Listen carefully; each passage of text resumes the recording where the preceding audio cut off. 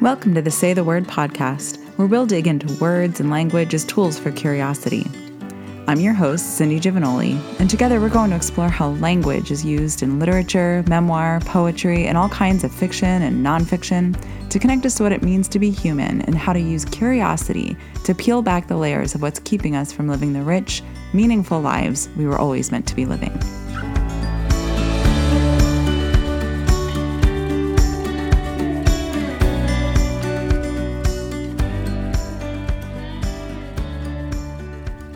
Hello, and welcome back. So, how did your week of delights go?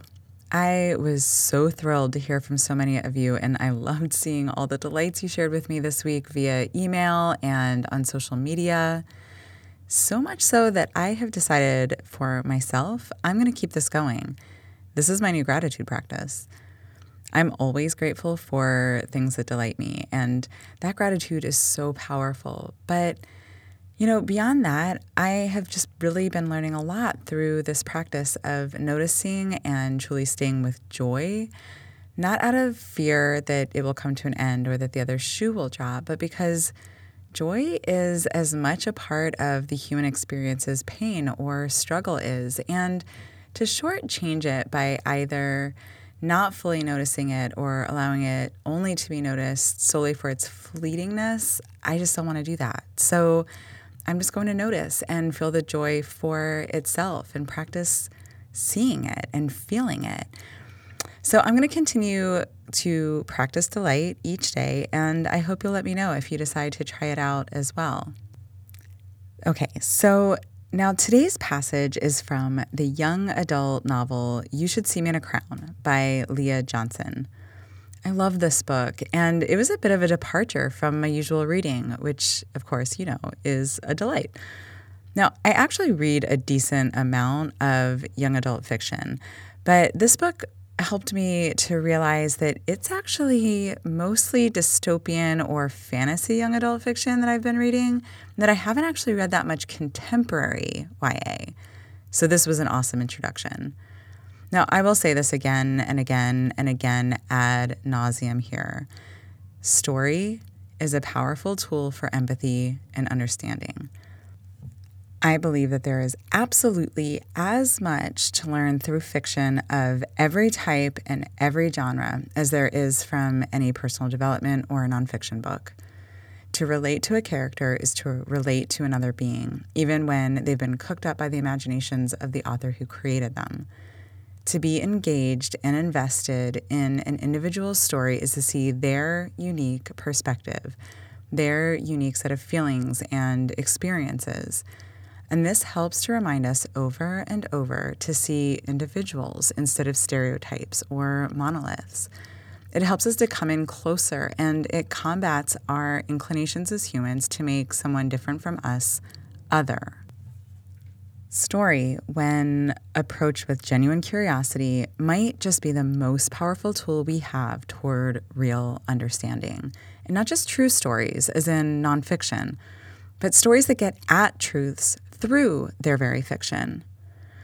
And also, while we're talking about this, it also bears mentioning that stories can also help us to understand the people who love them, like love the stories.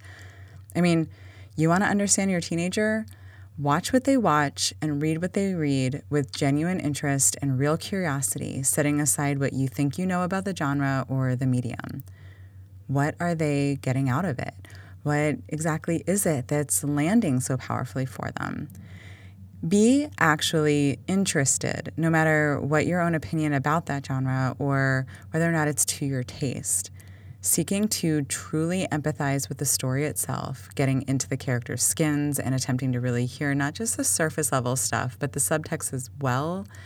I mean, these stories, whether it's a YA book that seems initially to center around the protagonist running for prom queen, or a romance about the struggle to find a partner who makes the protagonist feel seen and loved, or, a multi-generational story about coming to terms with trauma and history and family.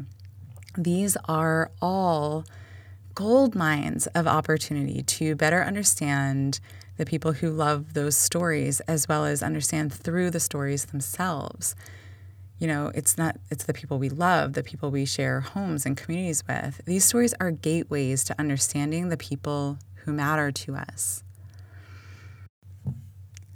So, some things you should know as we begin today. Again, no major spoilers, but some minor ones. So as always, skip this fiction week if you're sensitive to that. Liz Leidy is the protagonist in this story, and she is a high school senior living in a very wealthy and predominantly white small town in Indiana that is obsessed with prom and offers a scholarship to the students who win prom queen and king. She is tall and black and queer and not wealthy. She and her brother are being raised by her grandparents after her mother died from complications from sickle cell anemia. She has spent most of high school working very hard to blend into the background to offset all of the ways that she feels she sticks out. But now, despite being valedictorian of her class and first year in her orchestra, she did not get the scholarship money she needed for her college of choice. So she's roped into running for prom queen in hopes of landing the associated scholarship, and that is forcing her into more limelight than she's comfortable with. All right, so there are also a few things here that I think we've come to a point that are important to acknowledge before I move on. I am a white, cisgendered, straight woman from a mostly middle-class background, so I cannot pretend to have experienced firsthand what it is to be a member of some of the marginalized communities that our protagonist is. As such, I recognize that I am running the risk of missing important perspectives here. There are some big, macro social justice conversations that could and are being had around this book. And also, this podcast focuses on the micro, on the universal struggles of being human. While I can't speak directly to what it feels like to be a Black queer teenager in a small town in the Midwest specifically, I have experienced what it feels like to be a human trying to figure out how to be myself and what that even means. What it is to struggle with identity and conflicting allegiances, and what it means to be seen by those I love, by my larger communities, and of course by myself. This podcast is ultimately about how each of us can harness our curiosity to live rich and meaningful and connected lives. And so that is what I will focus on here within the context of every story I share on this show. It's important to me to share a wide variety of voices on this podcast, and it's also important to me that I read and consume a wide variety of voices outside of my own particular demographic bubble. Curiosity is a key tool for empathy and relationship, and I see that play out every time I hear or read or watch a story of any experiences outside my own. This is precisely what I'm talking about when I talk about the power of story. And part of what we talked about in episode 14, right? We cannot experience every possible experience in this life, but we can experience the full range of the emotional spectrum as a human in this life. And when we apply the things that we've felt, and we deeply understand that every single person we meet from every single walk of life has felt all of those same things, that's when we can access our relatability, our empathy, our compassion for all of us doing this work of being a messy and imperfect human moving through our messy and imperfect lives. So I will continue to share stories with characters and by authors who are different from me, who have different life experiences from me, and draw out the universal themes and struggles of our shared humanness here on the show as best I can. And just to clarify, please understand, of course, and always, that all of my discussion is predicated on an assumption of personal safety for all. So please keep that in the back of your head as well. Okay, so with all of that in mind, what do you say we get on to today's passage? Here we go, from Leah Johnson's contemporary YA novel, You Should See Me in a Crown.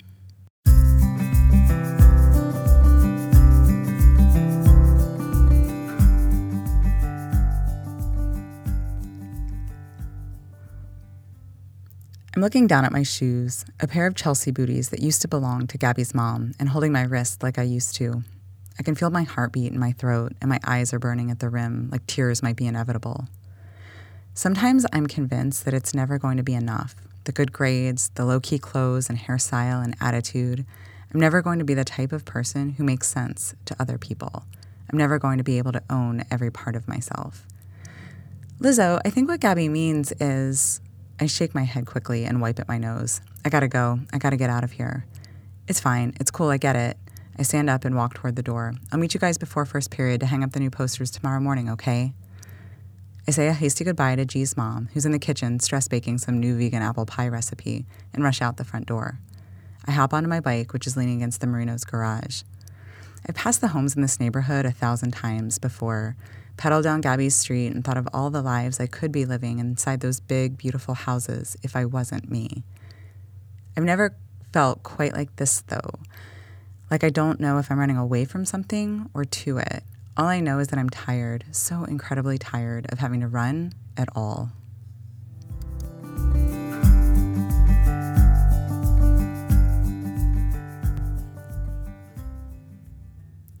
Okay, so the primary point that I want to talk about from this passage is the idea of visibility and why it matters. Liz says, it's never going to be enough. The good grades, the low-key clothes and hairstyle and attitude. I'm never going to be the type of person who makes sense to other people. I'm never going to be able to own every part of myself. Now, she's tried to fit in by making herself small, pulling her hair back tight, wearing nondescript clothing, keeping the lowest profile possible in hopes of fading from view. She does not want to be seen, not out of some sense of privacy, but out of the fear that to be seen would be to be ridiculed, to have whatever others might view as imperfections put on display for derision. That to be seen would be to confirm that she would not be accepted for who she is. This is huge. I'm increasingly convinced that this is one of the biggest ways that we love and are loved. To feel seen is to feel accepted fully for who we really are, separate entirely from expectations or agendas. We cannot feel that we truly belong if we also feel like our real selves or any part of our real selves must be hidden. She says here, I'm never going to be able to own every part of myself. And what she means is that she believes that she can't own every part of herself publicly and still find acceptance, which has consequences, right? I mean, when we believe that there are parts of ourselves that won't be accepted publicly, we can internalize the message that there are parts of ourselves that aren't acceptable, period. Not that we have behaved badly or unacceptably, but that we are unacceptable, or at least some part of us is. This is what shame looks like, right? We talked about this back in episode 6. And shame has real, very destructive consequences. As Brené Brown says in the talk referred to in that episode, shame is highly, highly correlated with addiction, depression, violence, aggression, bullying, suicide, and eating disorders. That is no joke. And Liz, throughout this book, has a pretty solid grasp on who she is and what's important to her. But she lives in a place full of social norms that ask her to hide parts of herself, that make parts of who she is unacceptable within those norms. And so she feels like she can't belong there and that she can't allow those parts of herself to be seen. When we feel that we cannot be fully ourselves, we use phrases like wearing a mask or hiding, and this language all relates back to visibility, right? We cannot feel that we belong if we do not feel seen. But here's the thing, right? Visibility requires trust. In order to show all of ourselves, we have to trust that the people around us will accept all those parts of us. Now, in my early 20s, I worked for an outdoor program whose curriculum centered around Stephen Covey's book, The 7 Habits of Highly Effective People.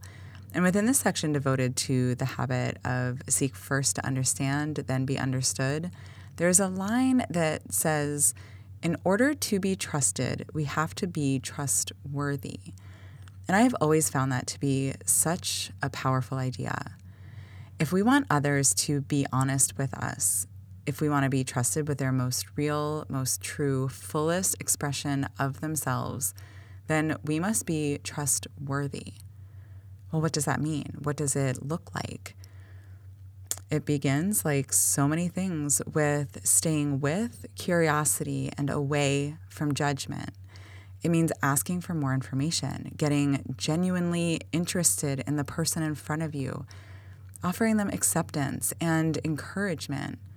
It also looks like refraining from offloading our fears about whatever is being shared.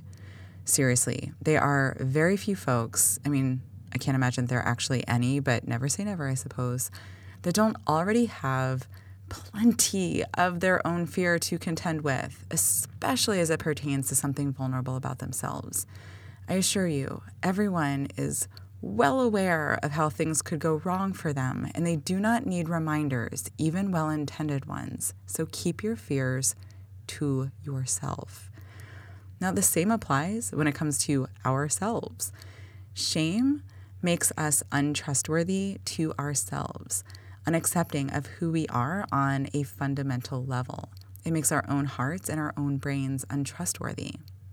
And building trust in ourselves looks much the same way it does with other people. It takes practicing hearing our own self-judgment and getting curious and interested instead.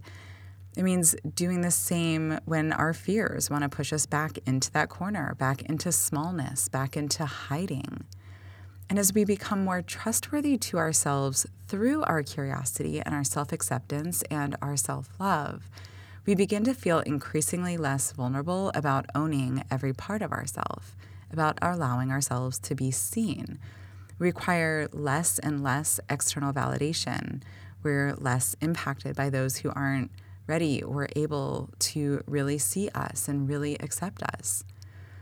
And as we do this work for ourselves, we also become more adept at recognizing the trustworthy folks in our lives and surround ourselves with them. The people who are genuinely and truly excited for our success and who support us without smugly relishing our failures. The people who don't share our interests or passions, but show up for us when we pursue ours without always having to get it. The people who give us space to explore and find our gifts and whose faith in us never wavers even when they have no logical reason to hang on to it. The people who see us so clearly that sometimes they help us see ourselves. They never want us to be less than we are or smaller than we are or quieter than we are. And they also never want us to be more or bigger or louder or just different in any way than we are. These are the folks for whom we are enough, simply as we are. And wasn't it Jim Rohn who said that we're the average of the 5 people we spend the most time with? So, just a side note, it's worth asking ourselves if those 5 people are trustworthy as well. Okay, I have so much to say about this, but I am running out of time, and I do have one last point I want to make. Leah Johnson begins this novel with a James Baldwin quote. The quote is, "The place in which I'll fit will not exist until I make it." And we can see where Liz is figuring this out in this passage, right? She says, I'm never going to be the type of person who makes sense to other people. She's in high school. Belonging to her looks like fitting in, right? But she doesn't feel like it's possible for her to fit in. She says she always imagines the lives she could be living in those big, beautiful houses if she wasn't herself, and that she has to make sense to other people in order to fit in. But, to refer yet again to Brené Brown and her research, fitting in and true belonging are actually not the same thing. In her book, The Gifts of Imperfection, she says, fitting in is about assessing a situation and becoming who you need to be accepted. Belonging, on the other hand, doesn't require us to change who we are. It requires us to be who we are. Oh man, that's so good. I'm going to say it one more time. Fitting in is about assessing a situation and becoming who you need to be accepted. Belonging, on the other hand, doesn't require us to change who we are. Belonging requires us to be who we are. It's so good. Now, this feels so applicable here, right? True belonging requires us to trust ourselves so that we can be ourselves and move through our lives as ourselves.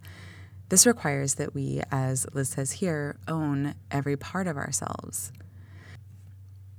Okay, so Baldwin wrote those words in a letter to Sol Stein in 1957 while living in France, but he returned to the U.S. that summer as civil rights legislation was being debated in Congress.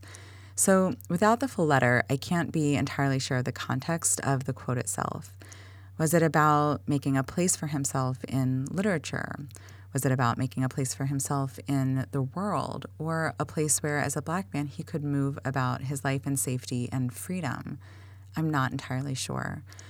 But in the context of Liz Leidy and this passage and what we're talking about today, in the context of Brené Brown's definition of belonging as requiring us to be who we are, I'm going to just borrow his words to invite us all to make space, to make a place for ourselves in hearts and brains that we've made trustworthy through deep and real self-acceptance and love, and to make a place for others where we value belonging over fitting in, where we stay curious about all of the infinite and layered parts of people and the things that shape them. Not every person in our life has to make sense to us in every way for us to value those things that we might not even understand fully, for us to want to see them and know all of them, to cultivate a space in our communities and our lives and our hearts where every single person can feel seen without fear and accepted without caveat. Curiosity is the tool to embrace here, to deepen our acceptance and broaden what we understand, to be trustworthy to ourselves and to others, and to open our eyes and our hearts so that we can see deeper and farther and more clearly. Oh, man, I am really not done talking about this, but I am just about out of time, and if I launch into more, I'm definitely going to run over my 30-minute cap. So I'm going to leave it here. Again, that is from Leah Johnson's fantastic novel, You Should See Me in a Crown, which as always you can find linked in the show notes at cindygiovanoli.com/podcast. And I will also link her newest book, Rise to the Sun, which I haven't actually read yet, but I have just been hearing so many great things about. So this week's listener contribution comes from Ellen B., and she says, Bridge to Terabithia by Catherine Patterson was my favorite book as a child. I recently found my old copy at my parents' house and decided to read it with my 9-year-old daughter. I've been meaning to send you a quote that resonated with me for a while, but didn't know what to send. But when I was reading with Shay, this one jumped out at me. The quote, "He may not have been born with guts, but he didn't have to die without them." And Ellen says, "It just reminded me that I can choose courage over comfort at any time, that I can be brave about my life and my decisions, even if I haven't always felt brave in the past." I told Shay that I liked that line, and now it lives on our refrigerator in word and letter magnets, which, of course, I love. Oh, Ellen, I love that. So, holy cow, I have not read Bridge to Terabithia since I was a kid, and I remember it making me bawl my eyes out. So I think I'm going to have to revisit that one. Thanks a lot, Ellen. My to-read list is getting untenable. Okay, so okie dokie. This next week's episode is featuring the work of another Ellen, Ellen Malloy, from her collection of desert essays called Seasons, and I can't wait. All right, until then, be sure to stay curious out there. That's it for this episode of the Say the Word podcast, where we explore how language is used in fiction, nonfiction, and poetry to connect us to what it means to be human and how to use curiosity to peel back the layers of what's keeping us from living the rich, meaningful lives we were always meant to be living. Be sure to share and subscribe so you don't miss an episode, and I would so appreciate it if you would go ahead and leave a review. Thanks for listening. I'm Cindy Giovanoli, and I'll see you next week on Say the Word.